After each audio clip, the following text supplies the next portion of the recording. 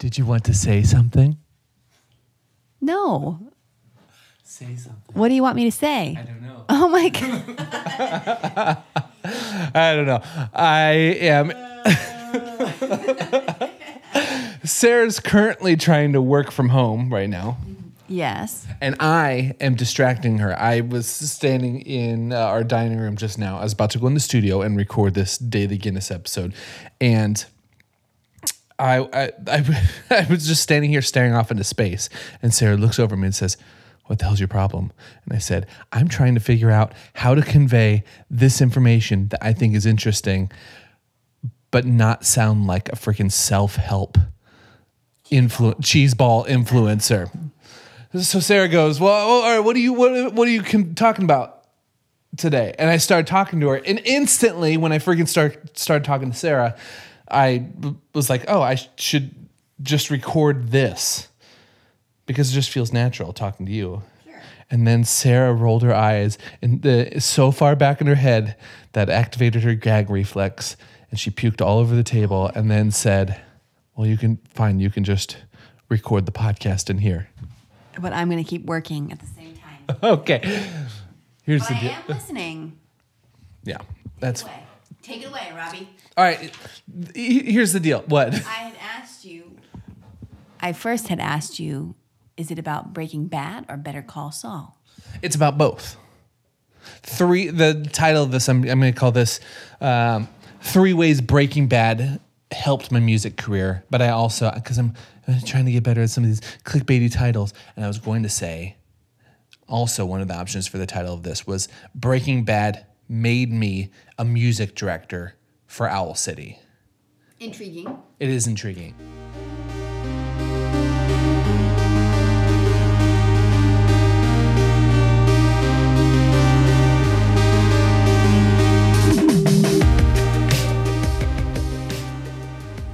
I know that it sounds far-fetched, but there's 3 things that I learned from interviews listening to Breaking Bad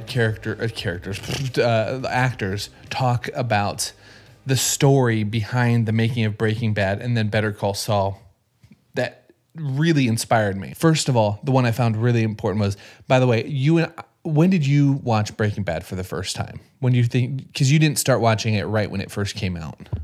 No, but it was still airing, or whatever the word is. So, early 2010s? 2014, 15? I don't know. Yeah, that's interesting you said airing, because my first point on this is do work that lasts. And the whole story of Breaking Bad starting is that like it really didn't have a viewership or a real fan base until the 4th season. Because it wasn't streaming until the 4th season. It was just it was actually airing the first 3 seasons, I'm pretty sure. And it was going up against Mad Men was kind of its direct competition. And I was watching Mad Men like from the beginning when it came out. Mm-hmm. But for some reason I had like my friends that really love like good TV and good film were all raving about Breaking Bad, and it was on my list to check it out, but it just took me forever to get into it, and apparently I'm not the only one. So there was this massive like freak out by the production team and the cast. They knew they were creating something really good, but it took a while for their thing to find its legs. And so the story like this reminds me of Leslie Nielsen, who acted in movies like Airplane and Police Squad. I think it was Police Squad that was on TV. He had like a TV show that was in the same kind of comedic vein as all of that, and it wasn't doing well. So they were questioning, okay, maybe this comedy style, people don't like this, or they're just not getting it. Well, what they found out was that the medium on which people were taking in television, that it was it's the type of comedy that you need to be paying attention to, like a full-length feature film. And it doesn't necessarily work for if people are just passing by the TV and you're not fully engaged in it. So for them, they took a while with a few of his like comedy projects, took a while for those to get off the ground because it had to find its own medium. Like Breaking Bad had to find its audience in a way.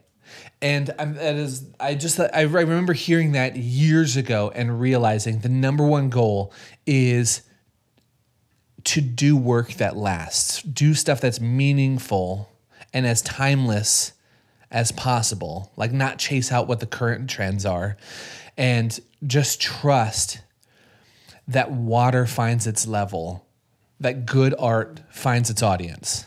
So anyways, I found that super meaningful. The second thing, and this is what has to do with the Owl City music director role, is I feel like I learned specifically from the situation with the character Jesse Pinkman. And the second thing for me was always do more than what's expected of you. And the story behind the character of Jesse Pinkman was, years ago, I heard this in an interview too. He was only hired to do like one episode, maybe 2 episodes at the very top of Breaking Bad. Right. But he came in and he was so engaged in the project, and he did such a great job that instantly people fell in love with his character, and he became like this really. I think he was gonna get killed off, but he was so engaging and did so well that they had to keep him in the show. And he took what was just going to be a contract for a couple episodes, turned into being a main character for the entire show and this huge part of it. And I just think about that, like, okay, I don't have any like cheesy examples of what he did or his technique or how he did that, but just the thought of bringing more to the table, even if you have a smaller role, really impacted me. And I have a shitload of examples of other the people that have done this in their careers.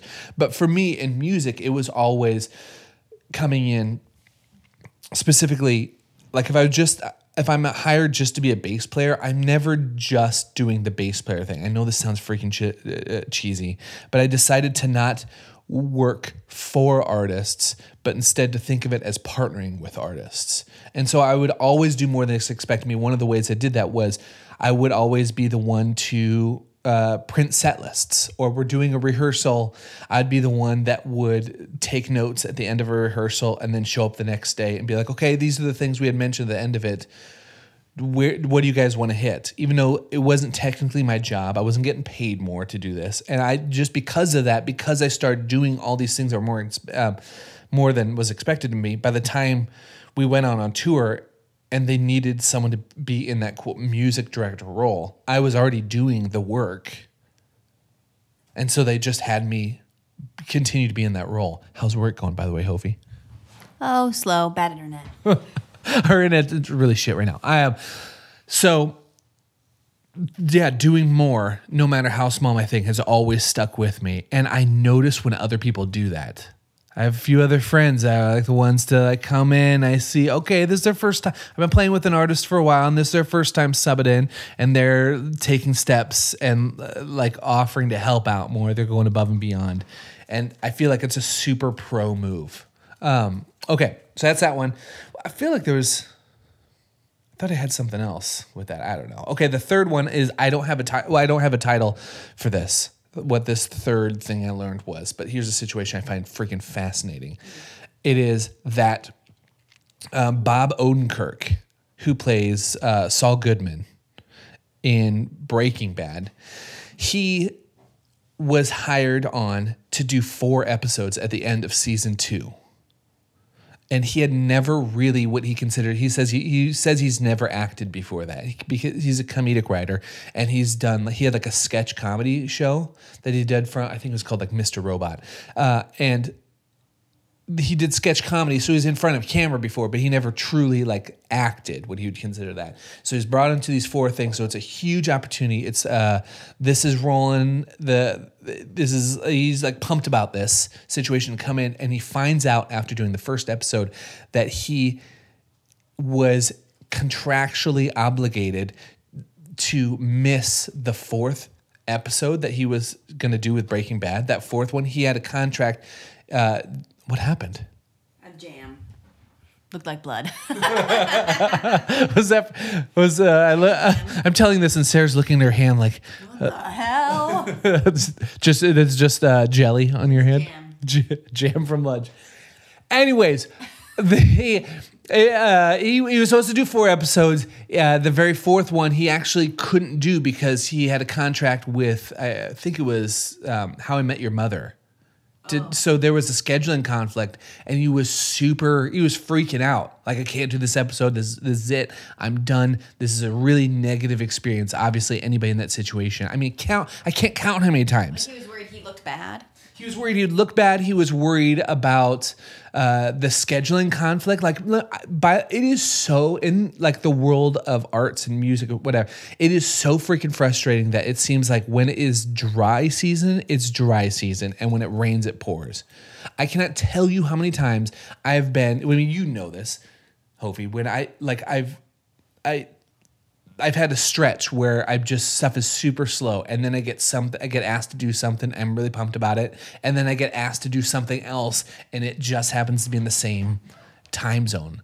Like the scheduling conflicts, like the fear that comes in, like, oh man, if I turn this other thing down, I'm gonna miss out on so many opportunities.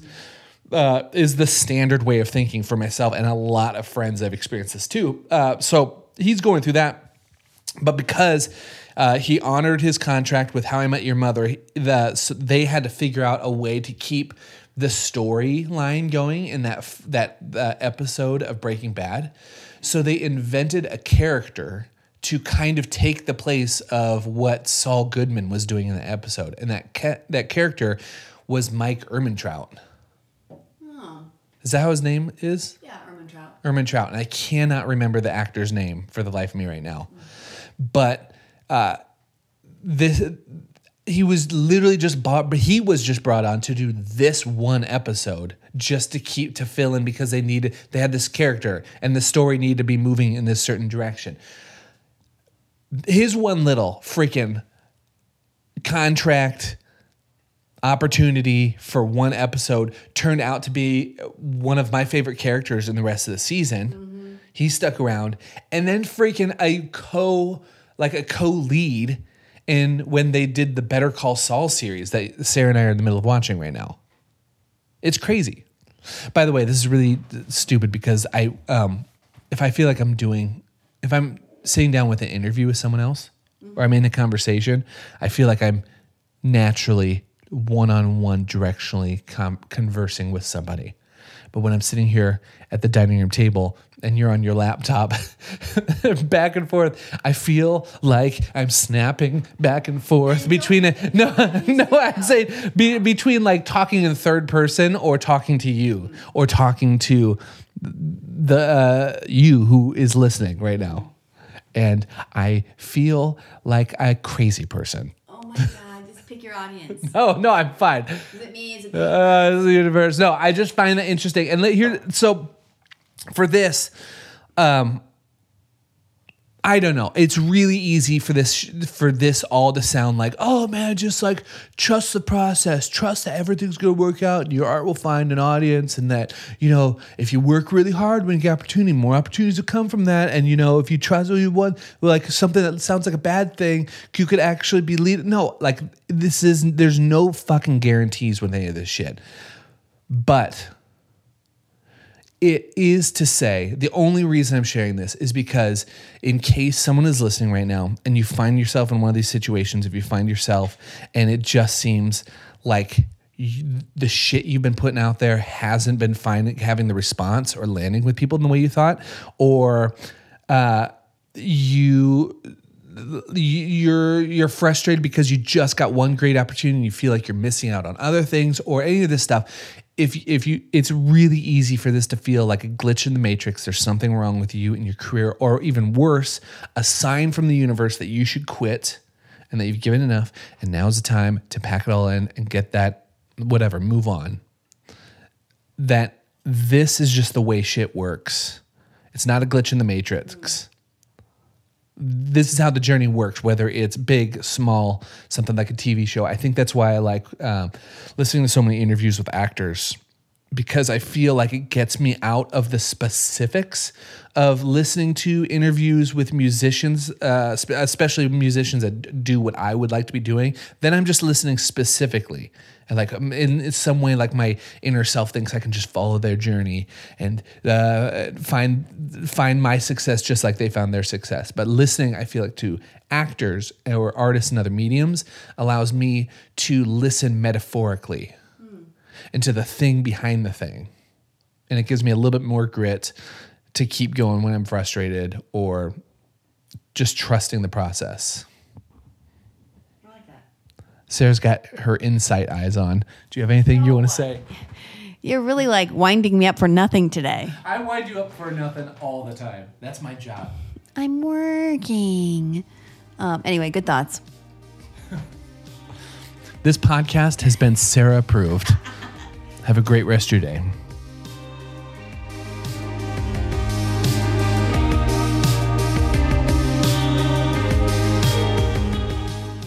Rob Morgan is an internationally touring bassist on a journey to discover what it means to live a curious life. At thecuriouspod.com, you'll find an archive of conversations recorded all over the world, a map of recording locations, a weekly newsletter, and official podcast merchandise. Rob is recording a daily podcast where he's sharing insights into the creative journey and the secrets to living a curious life that he's discovered from over a decade of traveling the world with music. We here at Curious Endeavors have told him this is probably a mistake and he's an idiot to attempt it, but he won't budge, so that's where we're currently at. We hope you'll enjoy.